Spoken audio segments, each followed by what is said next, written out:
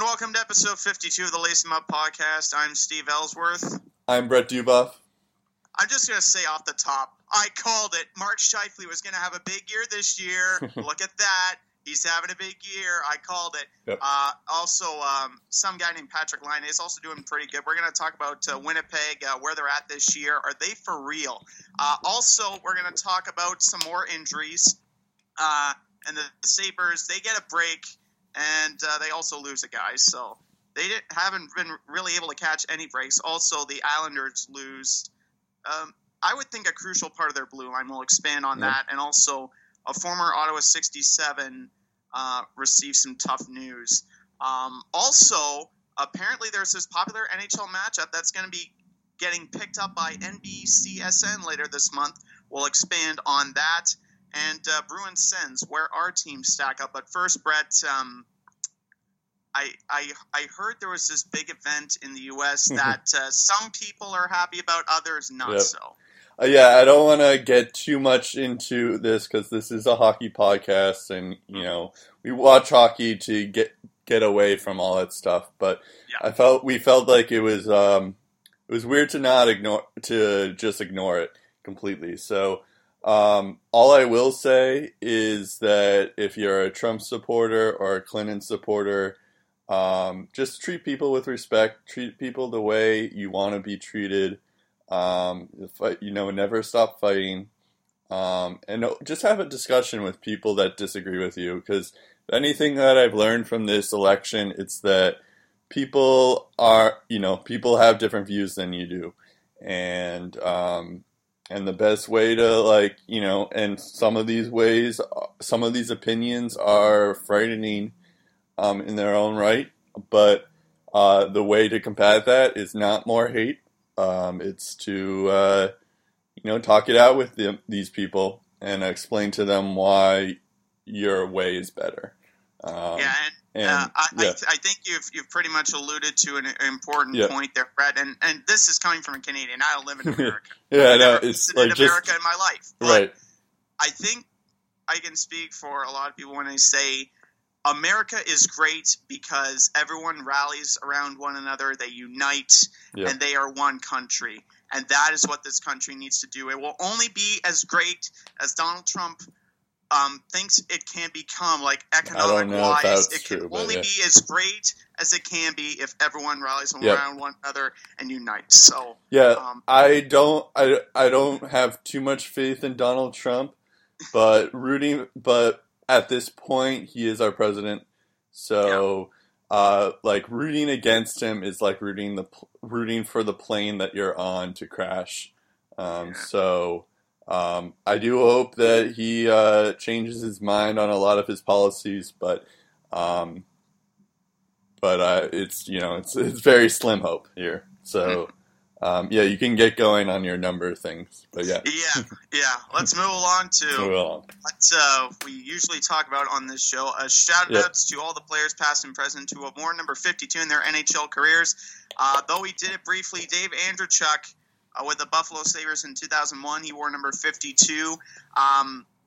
As a member of the Blackhawks from 2006 to 2008, Dustin Byfuglien wore number 52. We're going to talk a bit about him in this podcast. Adam Foote, of course, probably the most popular to wear number 52. Mike Green, during his time in Washington, wore that number. Jonathan Ericsson, who wears it in Detroit right now, and is the reason why Mike Green no longer wears number 52. Jason Garrison with the Florida Panthers. Matt Irwin. Colin Greening in Ottawa, 2011. Dave Lewis as a member of the Red Wings in 87, Craig Rivet throughout his time in Montreal, and Alexander Sulzer with the Preds. So to all the NHLers past and present who have worn number 52, this podcast is for you.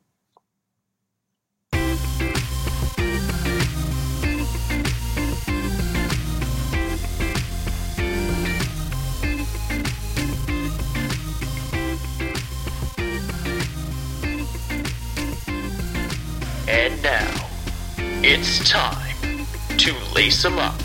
Here's Brett and Steve. All right, so let's get going now to less serious topics here. So Trouba finally gets signed. this week. He's the last RFA to get signed. He signed a bridge deal with Winnipeg, 2 years, $3 million annual average value. We're going to be talking a lot about the Winnipeg Jets here, but this was the biggest news this week.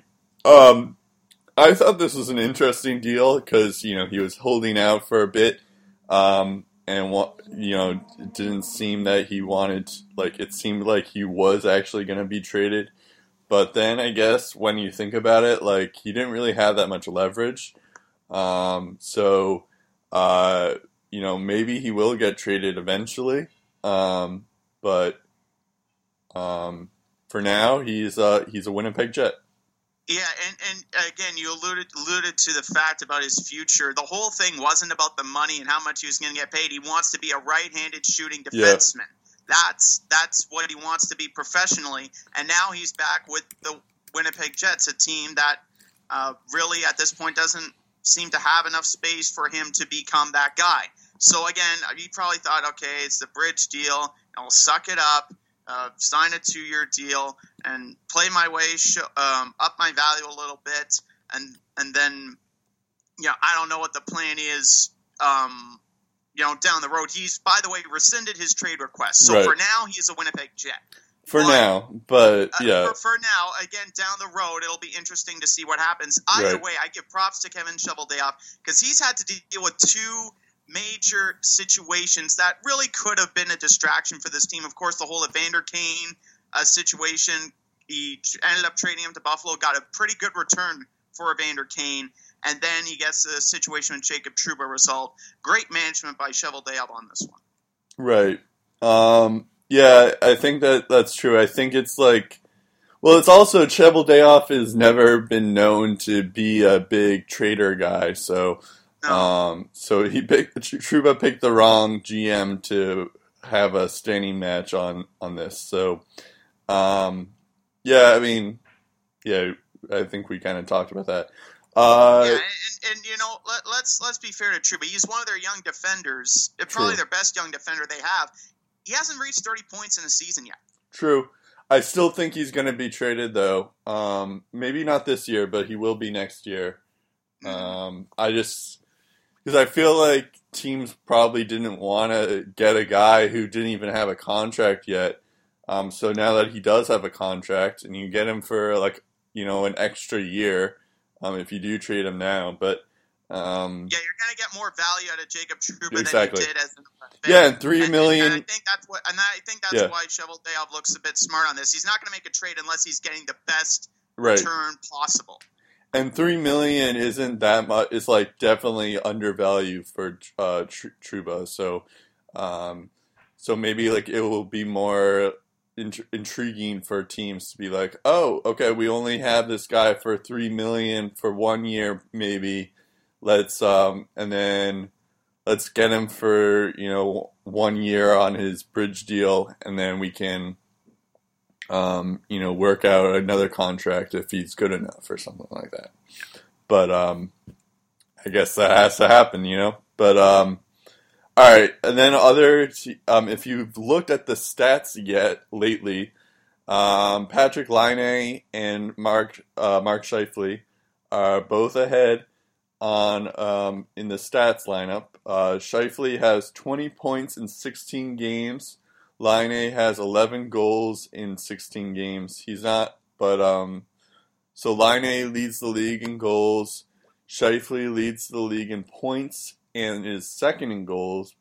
He's tied for second in goals with Crosby and Pasternak.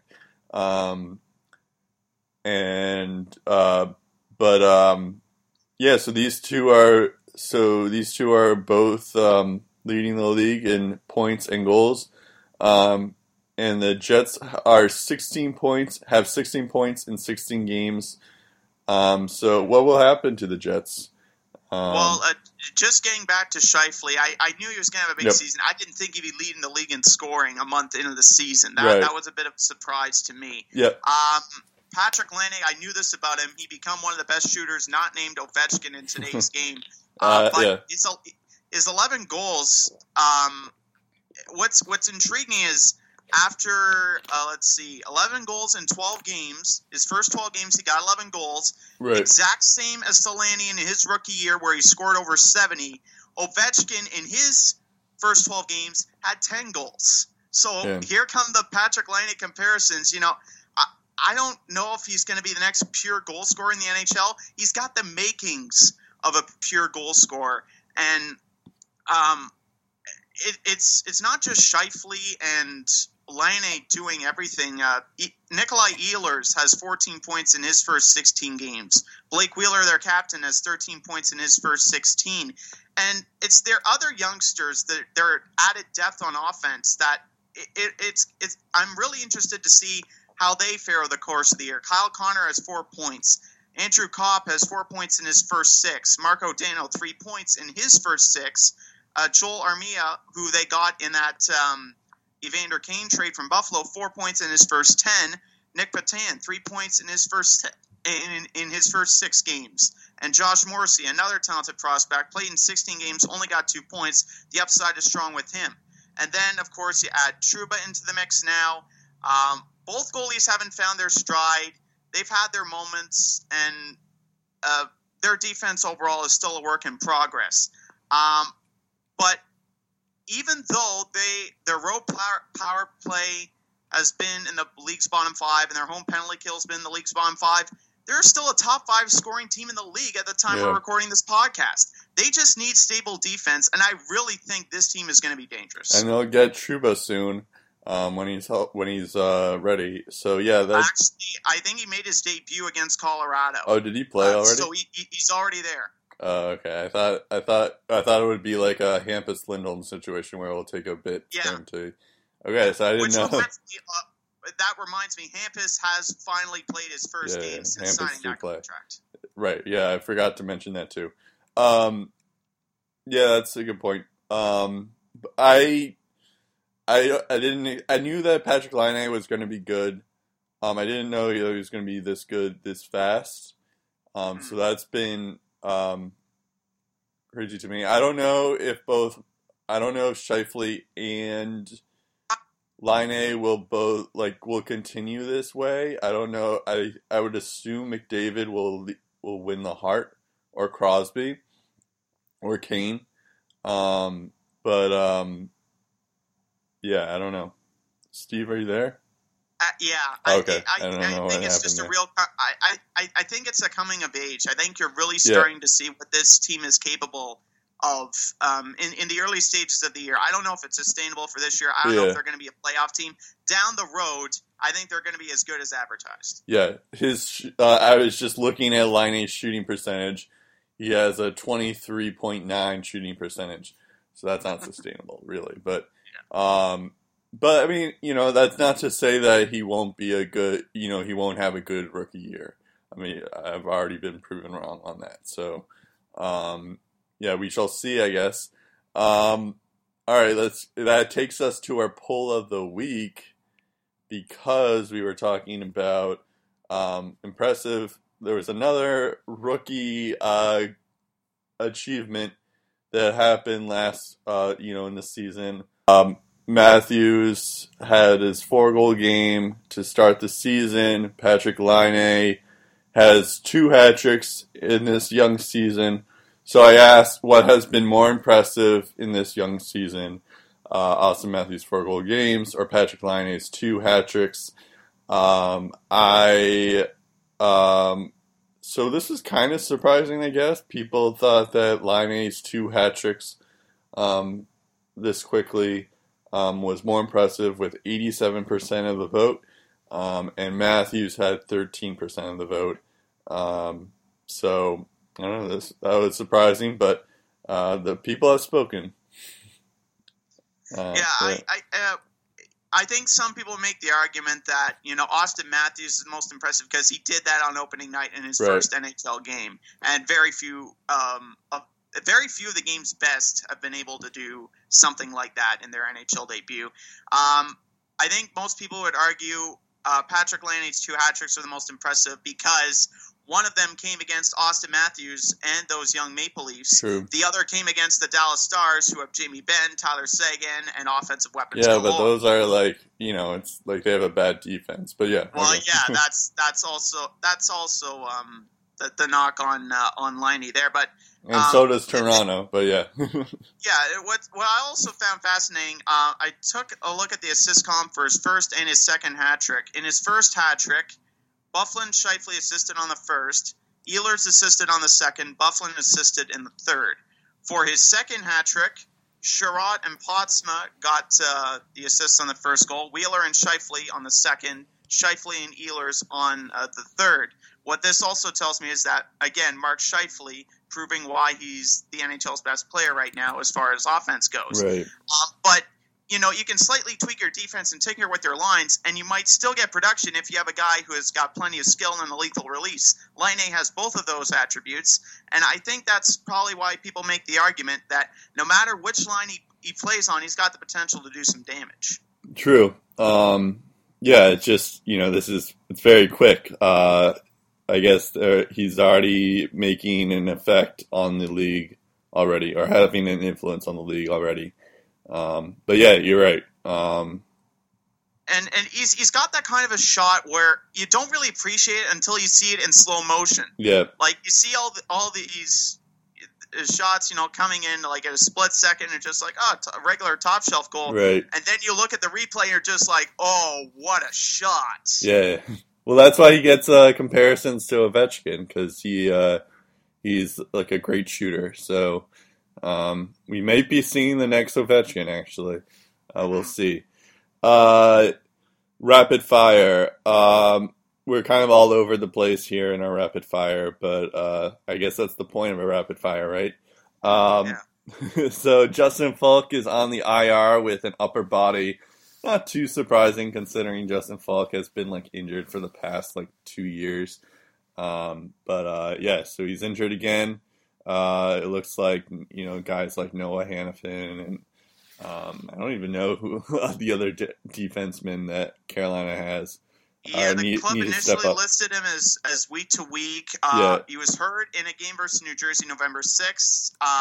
Earliest he could return is November 15th. I doubt he's back by then. Yep. I heard Ryan Murphy and Jakob Nakladel will split ice time during his absence.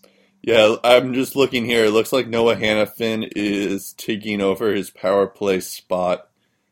And Brett Pesce and Jacob Slavin are both going to be the top pair in Carolina. So, I mean, Carolina's in a weird situation where they're not really good and they're not really bad either. So, this definitely does hurt them because he is their he is their best player. But Falk is the best player, but it's still maybe Hannafin and Pesce and Slavin will step up and do something and make, and do something while Falk is hurt.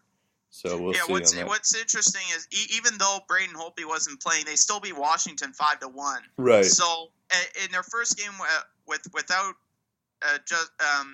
in their first couple of games without Justin Falk, they haven't been atrociously bad. True. And I think this is a good test for Carolina to see who else can step up and what they have in some of the other guys. Yep. Speaking of a true test to see what they have, Travis Hamonic is out for the Islanders. He is out 4 to 6 weeks due to injury. I don't think we know exactly what he's injured, but they're saying upper body. That's the best of what we know. He got hurt against Edmonton. 5 points in 12 games may not seem like a significant loss, but when you look at guys like Andrew Ladd and Anders Lee who are further down the team scoring list than Hamonic is, it's kind of important to have a guy like Travis. And it's also bad news for a defensive core that is, offensively speaking, one of the league's top 5 teams. Right. And I think that could really have a significant impact with a guy like Travis Hamonic, who isn't their top defenseman, but provides a lot of depth on the top 4. And I think that trickle-down effect is going to hurt him. Yeah. he's kind of underrated in that regard because he doesn't get a ton of offensive points for them, but he does he is their solid guy there who's he's a good defenseman. So yeah, he does the little things. Yeah, right. He does the things that aren't on the stat sheet. So, but guys like Nick Leddy, Johnny Boychuk, Thomas Hickey, Calvin DeHaan, even Seidenberg will have to step up and help alleviate that loss for the Islanders there. Okay, I think that's it. I should have put this when we were talking about the Carolina Hurricanes, but Brian Bickle is diagnosed with MS. So it's a sad news here, but it's he was a big factor for the Chicago Blackhawks in 2013 during their playoff run. In fact, he scored against my Bruins, unfortunately, in a big game. But, so it's a sad news there for him. But three-time Stanley Cup champion, former Ottawa 67 as well, OHL team here in my hometown. But, an MS diagnosis, it'll probably limit his career, but I don't think he's retiring yet because if you remember, a former NHL goalie by the name of Josh Harding was diagnosed with MS in November of 2012. Played fairly well in the 2 years following his diagnosis, but then injuries started to derail him in 2014, 2015, demoted to the AHL, and in just his second game with Minnesota's AHL affiliate, he was suffering from dehydration reportedly related to his MS and then later retired. So I don't think he's retiring just yet, but if you ask me if he's going to be playing by the time he's 35, I don't think the odds are in his favor, unfortunately. It's very sad news for Brian Bickle, and he went to Twitter to thank his fans for their support, and he also told the media that since the 2015 playoffs, he was struggling to understand what was going on with his body, and over the past few weeks, it just felt like something wasn't right, and then he got the diagnosis. So our thoughts are with Brian Bickle and his family now, who are going through a life-changing ordeal. I was reminded when I heard this, I was reminded by Josh Harding, that goalie who played while he had MS. So it's definitely possible to play with MS, but it's definitely difficult. I don't think you're going to see the same Brian Bickle that you saw in his earlier years with Chicago. I think that player is going. And that's sad, but at least he has the Stanley Cup, so it's not like we have to feel too badly for him. He's got 3 of them actually. Yeah, so he has 3 of them exactly. He has. But I remember he was wasn't he traded to Carolina this past season as a salary dump, and now I guess we know why. I think Tara Vainen went with him too. Yeah, Tara Vainen went with him as a salary dump, and so I guess we know why he hasn't been the same really. But I don't know. Maybe he was diagnosed just now, or I don't know if he's always had MS or something like that. Well, it's tough to tell. How long the MS diagnosis dates back to when exactly he had it, but. I don't know how MS works. Recently, I didn't notice. I mean, if you look at the past 2 seasons, since his 80-game season with Chicago in 2014-2015, he's only played in 32 regular season games, only 1 goal. Right. Yeah, that's true. Let's talk about Columbus, who seem to not have trouble scoring goals. They won 8-4 against St. Louis last night on Saturday. We're taping this on Sunday, or recording this on Sunday. So even though this will be out on Monday, but 8-4 against St. Louis. They had that 10-0 score against Montreal a couple of weeks ago. We mentioned that. They lost to my Bruins on Thursday, but we're gonna do a "Are They For Real" section right now. So, Steve, are they for real? Well, after their first 12 games, they were 6-4-2, yet sitting out of a playoff spot, and it's kind of just going to show you how pleasantly strong the Eastern Conference has been so far this year. Yep. Leading scorer was Alexander Wenberg. He had 20 and 40 points in his first 2 years. Only scored 1 goal this year, added actually 1 goal in the St. Louis game, so now he's got 2. But even then, still top 3 scorer on their team, and heading into last night, the top scorer on the team. And I'm just looking at some of the other guys, and this number has probably increased. At least 7 individuals on the Blue Jackets have scored at least 4 goals this season, including rookie Josh Anderson, who has 5. Yep. And you also need to take into account that prior to last night, Boone Jenner, a guy who scored 30 last year, only scored once this year. So he's bound to pick up at some point. And while he's out the next 3 weeks due to injury, Seth Jones, 6 points. Zach Rowinski, I call him this year's Ghost Bear. In just 12 games of NHL experience heading into Saturday, he had 3 goals and 11 points. He now has 4 goals and 8 assists, but okay. Oh, sorry, what are they updated again? He has 4... We're talking about Zach Rowinski, right? Yeah. He has 4 goals, 8 assists, so 12 points. Okay. In 13 So games. he added a point in the St. Louis blowout. Yeah. Okay.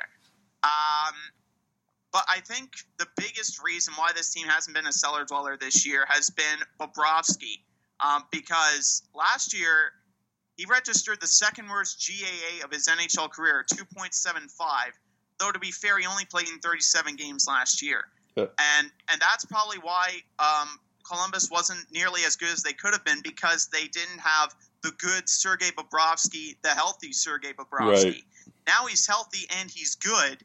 And really the only team this year that's caused him problems has been your Boston Bruins. Yeah, no, I was about to mention that. Yeah. Thanks for doing the bragging for me. In the season opener, they scored 5 times on 36 shots. Yeah. 4 times on just 9 this past week, November 10th. So other than those 2 outings, he's been solid over his first 11 games. He's given up 2 or less in 8 of those 11 games. And the only other team to score at least 3 on Bobrovsky outside of Boston was LA back on October the 25th. Oh, and San Jose. And in 9 of those 11 games, Sergei has had to face... And San Jose. Oh, and San Jose? Yeah, he on the 25th and the 27th. So he lost to LA in overtime on the 25th, 3-2. And then he lost to San Jose 3-1 on the 27th. But your point still... In the updated stat department still, in the majority of those games... Your point still stands, yes. Yeah, in the majority of the games, to give up less than 3 goals, to have 3 goals or less get by you, that's pretty good. Yeah. And in 9 of those 11 games, Sergei's had to face at least 30 shots. And he's also got 3 shutouts to his name. Of course, we all know the 10-0 to Montreal being the most notable. But even then, 2.16 GAA, 935 save percentage. That's the kind of goaltending that this team needs in order to be a playoff team. Yep. What they need to work on, though, is the leadership. And Tortorella ranted about this during last weekend's action when Nick Foligno took on Ryan Reeves, a big guy from St. Louis, who really, probably most people don't want to fight. Right. But Nick Foligno held his own, and the team, in Torts' eyes, did not rally behind their leader. In the rematch game, St. Louis went 4 for 5 on the power play, yet Columbus had a 7-1 lead in the second period. So it's time for this team to rally and not rely on their leaders. They need to get behind one another. And if they do that, I think this team is going to be a very formidable opponent in the East. Yeah, I agree with that. If you remember back when we had our who's gonna take a step up and who's gonna be our surprise team, I had Columbus as a surprise team. But it's funny because like you mentioned Bobrovsky, and I've only seen them when they were playing the Bruins, so it's like, oh yeah, Bobrovsky hasn't been what he should be, but that's only because I've seen their 2 worst games. So, but you're right though. In terms of Columbus's success is completely relied upon Bobrovsky, and if he can be that guy, like he was 2 years ago or whenever he won the Vezina, then I agree. I think he won the Vezina in the lockout shortened season. Okay, so and they didn't make the playoffs that year. That was 3 years ago, I think. So if they can be that guy for, then I think, yeah, you're right. I think like Columbus does have a chance to make a wild card. I don't know if they're as good as like the Penguins or the Capitals or the Rangers, but they'll definitely get into a wild card if Bobrovsky is, an elite goalie. But that's the question: will he be an elite goalie? I do want to mention though that we did mention Zach Werenski. Nick Foligno leads their team with 16 points. Alexander Wenberg, who's also been pretty good, he has 13 assists and 15 points overall. So that's been impressive for them. So those guys, I think when I talked about them way back, I was mentioning how like guys like Foligno, Hartnell, Dubinsky, they all have to step up. And so far, Nick Foligno has stepped up, but Hartnell has 10 points in 13 games. That's not great, but not terrible either. Dubinsky has 3 points in 11 games. That's definitely not good. But if Dubinsky can get going, and if Scott Hartnell can get going, then this team may be actually pretty scary. So we'll see. And, Zach Werenski is a surprise for them. He looks to be pretty good for them, though. So we'll have to see, I guess. All right, let's get going, though. Evander Kane returns, but Tyler Ennis is expected to miss several weeks. So the injury bug is still plaguing Buffalo. They have lost 4 straight, including a back-to-back to New Jersey. Yeah, including a back-to-back to New Jersey. They lost to your team and my team before that. So, it's so speaking from one prediction that I got right and one prediction, this is a prediction I got wrong. I don't know if the Sabres are going to be that good if they don't have a healthy team. But, What's interesting about Tyler Ennis is that he's having groin surgery, the actual groin. And that might have something to do with those low point totals because he only had 2 points to his name through 12 games. Yep. Far cry from his annual 35 to 40 point average. So you got to wonder if that kind of was holding him back offensively this year. And you know what? It could also be a lingering thing once he returns. Groin injuries, for goalies and for players, they might not seem like much, but they could become a lingering issue. Yeah. They could really hamper you offensively, defensively, really hamper your mobility. So it'll be interesting to see how he bounces back from that if and when he returns. And speaking of potential returns, Jack Eichel is still making progress, but still MIA.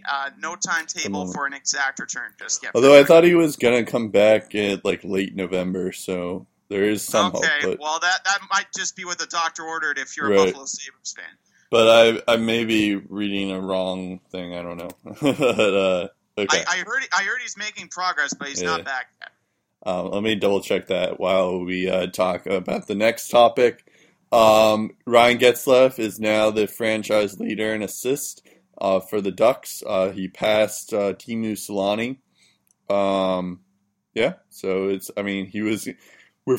I'm not sure exactly when he did this, but or if he even actually did this, but we expect that he'll get an assist at some point and break Teemu Selanne's assist record for the Ducks.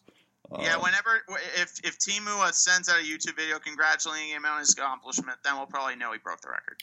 Okay, it says here that Jack Eichel is going to return in early December, so I was wrong. Okay. But that's a couple of weeks away. That's not bad. It's still, I mean, it's a little bit. It's not late November, but it's still close to that. Jannik Hansen has a rib injury. He's out 4 to 6 weeks. If the Canucks news couldn't get any worse, it does. Yeah. They actually got a win against the Rangers of all teams, and then they lost again. Right. So. OEL is caught for diving, and he's fined for it. It's kind of OEL's not known for that, but yeah. So he's I think that was the first diving fine of the year. So yeah, which is kind of shocking. I don't think too many people thought the Swedish law firm would be the first to be fined and caught by the league. Is that what people call him? The Swedish law firm? I love that. Yeah, I've heard that on Sports Center updates. I mean, I just call him OEL, but I love that name. I love that name. Swedish law firm. That's all really right. Caught on for me. So. Okay. And he also fanned on a clearing attempt that led to a game-winning goal by the Jets. So OEL hasn't really had the best week. It shows that we're all human. All right. I love that nickname now. That's like changed my life. Montreal is 10-0-0 at home. It's a franchise record. Yeah, it's impressive considering that Montreal has this storied history and they've never been 10-0-0 to start the season. So, yeah, good on them. Yeah, two other teams have done it way back of the day, and neither won the Stanley Cup. So don't get your hopes up, Montreal. Yeah, but, I mean, okay, well... I'm now a little scared with them, though, but yeah. NBCSN has finally added the Leafs and Oilers game on November 29th. So U.S. markets will get to see Matthews and McDavid finally, part 2. I remember when I was talking about this earlier in the year where I was wishing that, the U.S. markets get to see McDavid and Matthews because I don't get to see him. So that's good news for USA. One that we desperately needed. So, yay. Unfortunately, that will make you guys less jealous of us now that you got the same and fair and equal treatment that we get on pretty much any given night. I know, exactly. Hockey's kind of religion. Yeah, it's like Canada, you guys get hockey all the time, and we just get tiny glimpses of them. So, I don't know. We got them. Yeah. So yeah. Speaking of big matchups, McDavid versus Crosby, part 1. Connor got 3 points. Crosby got 1. Penguins won the game. In case you didn't catch that earlier this week. This was a small trade that kind of slipped by the radar, but I happened to capture it. The Rangers. We do have to mention trades, no matter how minor they are. But the Rangers have acquired Steven Kampfer from the Panthers for Dylan McIlrath. This is only notable, really, because Dylan McIlrath was a first-round pick a while ago, and I guess the Rangers kind of just gave up on this guy, or he just isn't good. So we'll have to see. I think it's a matter of the Rangers blue line being the Rangers blue line, and there wasn't really a chance for him to thrive. So hopefully the Panthers, he'll be able to show what he's capable of over in the Sunshine State. We already mentioned before the Hockey Hall of Fame when they were announced, the inductees of this class of 2016. But they're about to be inducted on Monday or today, if you're listening on right away. And if you're listening on Tuesday, they've already been inducted. Yeah, you probably already know this. But so again, the guys who were inducted on Monday: Eric Lindros, Sergei Markov, Rogie Vachon, and finally Pat Quinn. So good luck to those guys, or they'd all deserve it. Especially Markov, Vachon, and Lindros, who had to wait a long, long time to get inducted. So the Big 88, he had a lot of he displayed a lot of dominance. Unfortunately, another one of those guys like Paul Kariya, concussions derailed his career big time. Sergei Makarov, I call him the oldest Calder because he's the oldest player to win the Calder Trophy. He didn't enter the NHL until he was 31 years old. Yeah, he's the reason. Played 7 seasons, dominant in Russia. Very very good reason why to put him in the Hall of Yeah, Fame. he's the reason why the Calder Trophy now has a age limit. So yeah. Although Panarin won last year, or almost won last year, so there's that. But yeah. Pat Quinn will be represented by his daughter. Unfortunately, he died and won't get to see his name get inducted. That's probably the only crying shame about this is that they didn't induct Pat Quinn while he was still alive. Well, at least he's in now. But yeah. But good for Quinn's family to see him be rewarded for his hard work all these years. And Habs legend Rogie Vachon, who was holding back tears, talking to the media that his wife passed away, I think about a year ago, and he wishes that she was here. But he says, his kids and his grandkids will be able to get to see him get inducted in the Hall of Fame, and his glorious mustache too. The mustache lives on for the Habs legend. Marek Svatos died was it on Monday or Sunday? I think it was Sunday. I think it was shortly after we recorded this podcast. Okay. But yeah, so he died. He was only 34 years old. It's sad news, but I mean, you hate to see hockey players die at this age. You saw all those tough guys that in their mid 30s to late 20s, early 30s, and 3 of them died within a span of a couple of months, a couple of years ago, and that was a really sad time for the NHL, and it kind of brings those memories back. Hockey player dying too young, leaves behind a wife and 2 kids as well. Yep. Died suddenly at his home in Colorado. Still not sure if we got word as to how he died. He played parts of 8 NHL seasons. In his first year, he recorded a career-best 32 goals and 50 points in 61 games with the Avs in 05-06. Scored 26 goals in 07-08. Never able to surpass 20 goals after that. And what I didn't really remember until just now is that his final NHL season was with the Ottawa Senators. He played 19 games for them in 2010-2011, only recorded 3 goals and 2 assists. That was his last NHL team that he ever played for. Yeah, he also played for the Nashville Predators for 9 games, but yeah. Yeah, although briefly, but very, very sad time in our hearts, and our thoughts go out to Marek Svatos, his family and his 2 kids. Tough time for them. So we do have time. I wasn't sure if we had enough time, but we do have enough time. You wanted to rant about Anthony Mantha, so... Yeah, once upon a time, highly regarded as the Wings' top prospect, Andreas Athanasiou is on injured reserve. He is being called up by the team. Like I said, ton of upside when he got drafted by Detroit in his final 2 years of junior. This guy scored 107 goals and 209 points in 124 regular season contests. 2014 postseason, he was huge. 24 times he scored in 24 games, finished with 38 points, and even better at the 2014 World Juniors, 5 goals, 11 points over a 7-game stretch with Team Canada.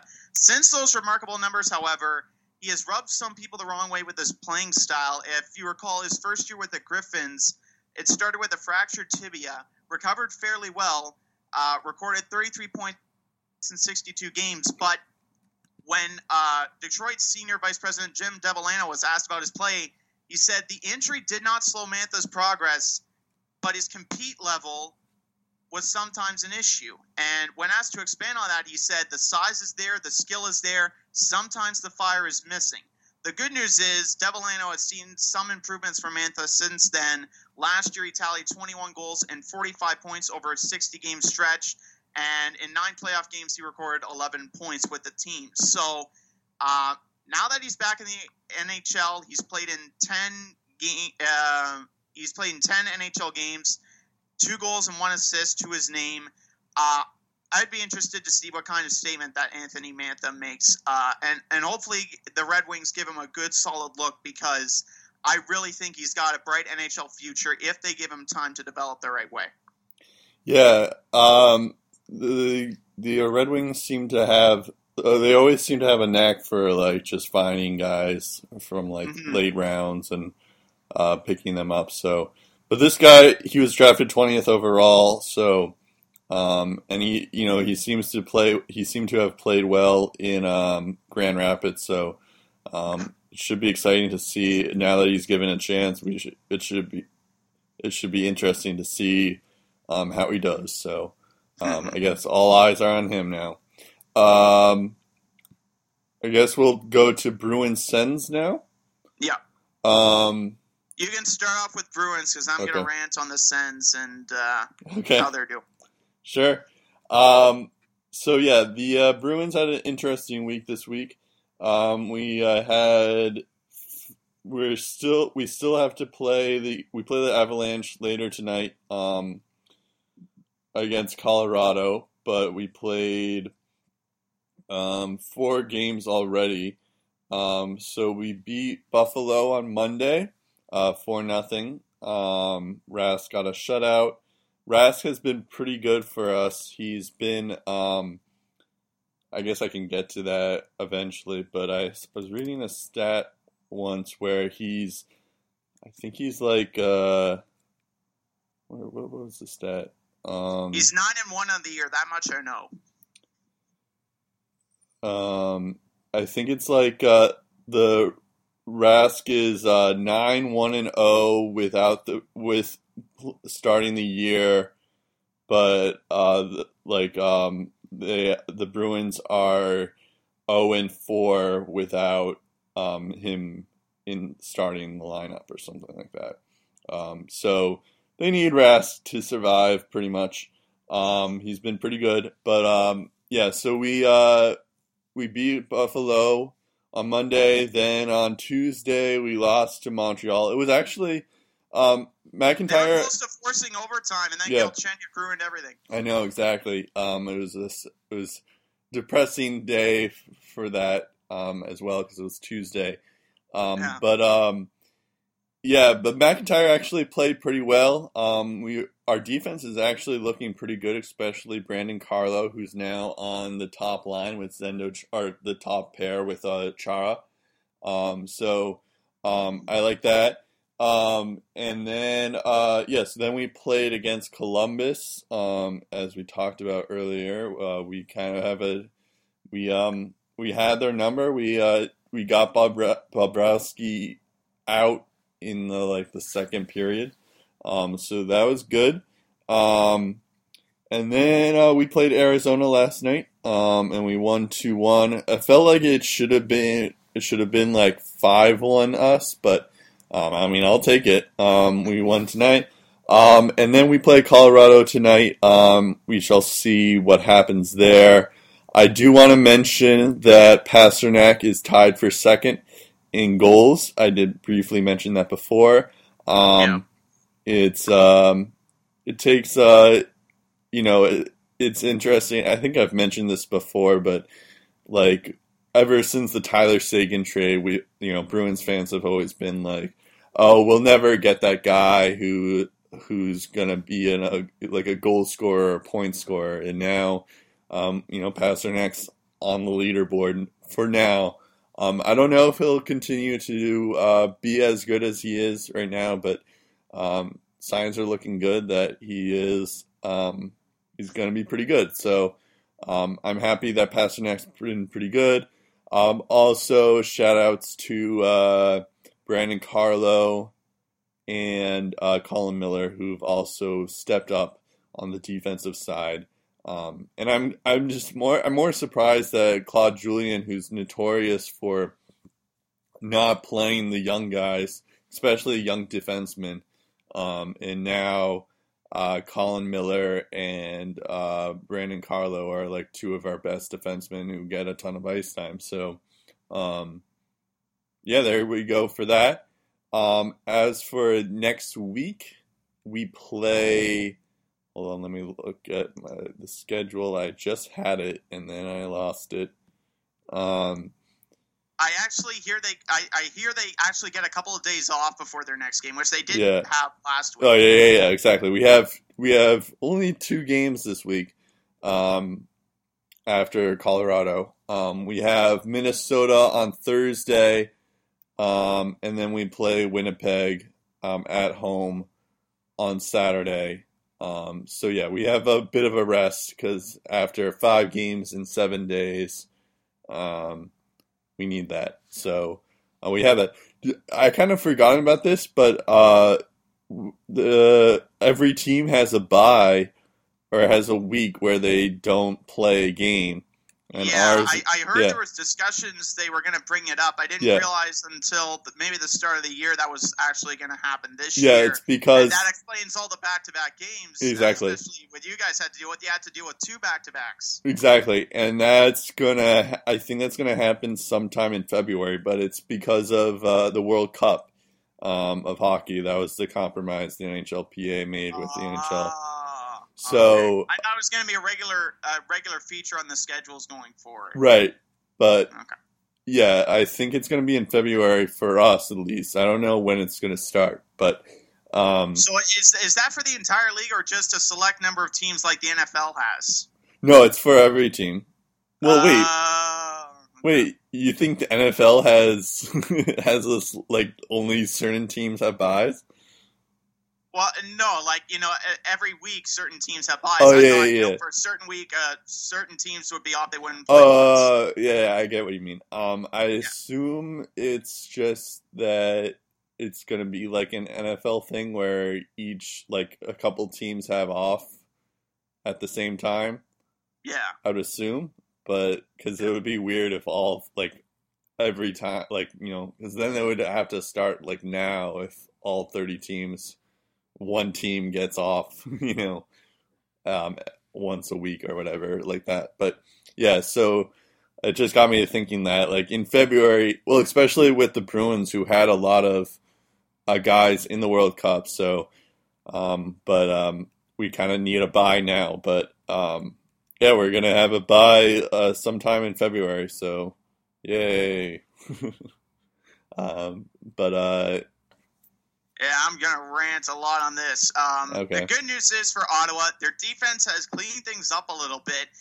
In each of the first 4 games, they surrendered 3 or more goals for a total of 16 goals against. Since then, the opposition has scored 3 or more goals just 3 times in the 10 games that followed, with a 3-1 loss in Nashville being the most recent example.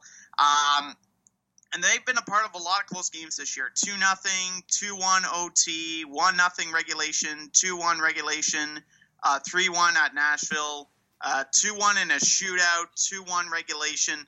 Also had those games against Montreal and Toronto in the first week of the regular season that had a lot of scoring, but nevertheless still 1-goal games. I'd be kind of shocked if a 6-5 slugfest breaks out versus Minnesota tonight, as they are a stingy top 5 team defensively, but I'm expecting another tight game regardless of the score. I'd like to see more from Matt Pumpel. He's got no points after his first 10 games. Pajot, prior to the LA game, he only had 2 points. Pyatt's still surprising me. He's got 5 on the year. Dzingel slowed down a little, but still has 9 points after his first 14 games. That's pretty good. Turris leads the way with 6 goals heading into Sunday.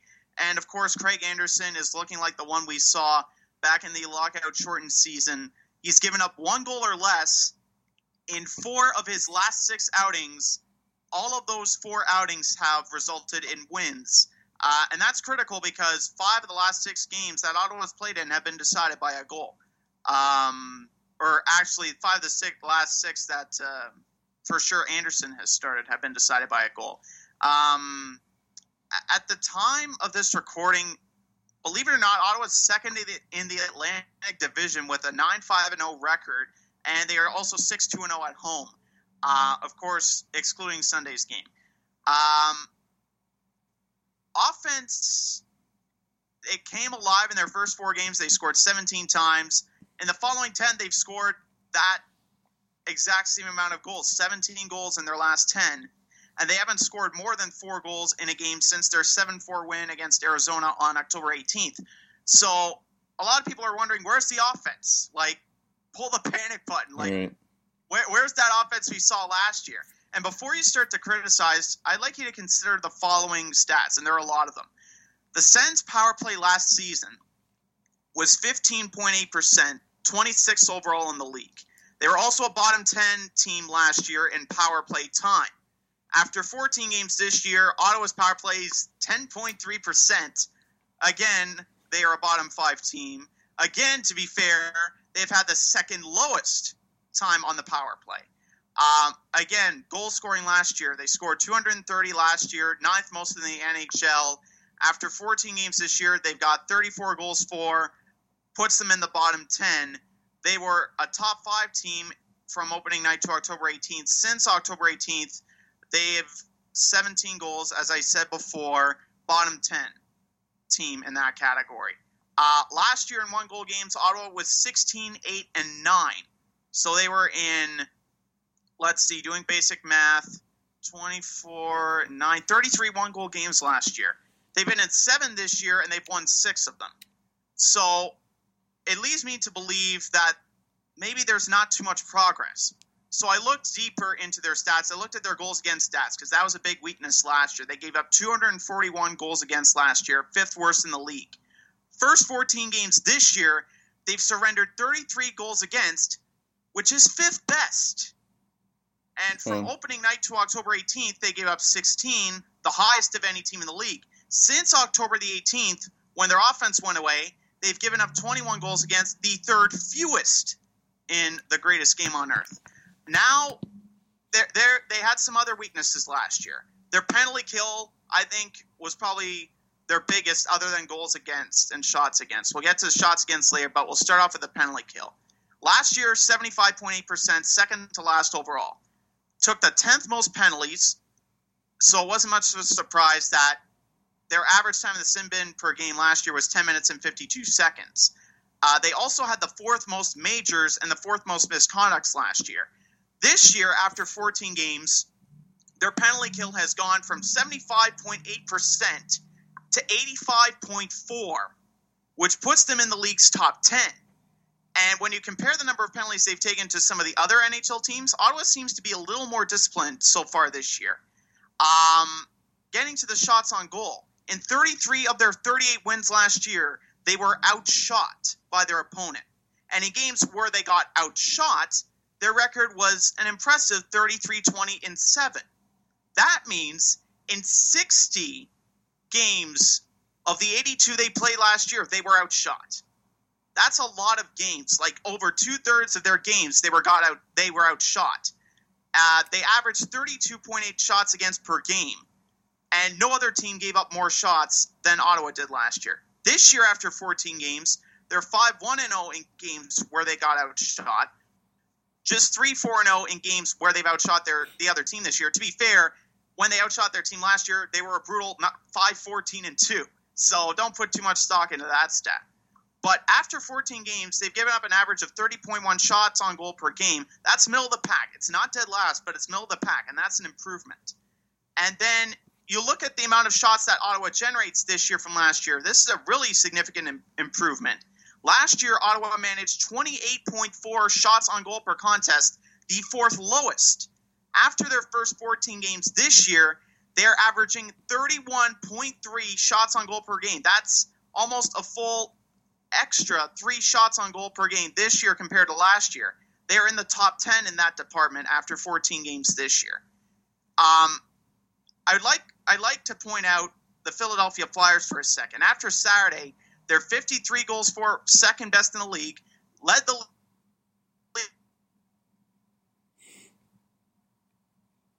after over 27 shots a game. Their 58 goals against is the league worst. You don't need to have a run-and-gun offense in order to win games. In fact, I would argue those are the teams that have to score at will in order to win games. The teams that can play a boring brand of hockey, LA, New Jersey, when they had the trap in the Lou Lamoriello, prime, Marty Brodeur years, they played boring hockey, but it was effective hockey.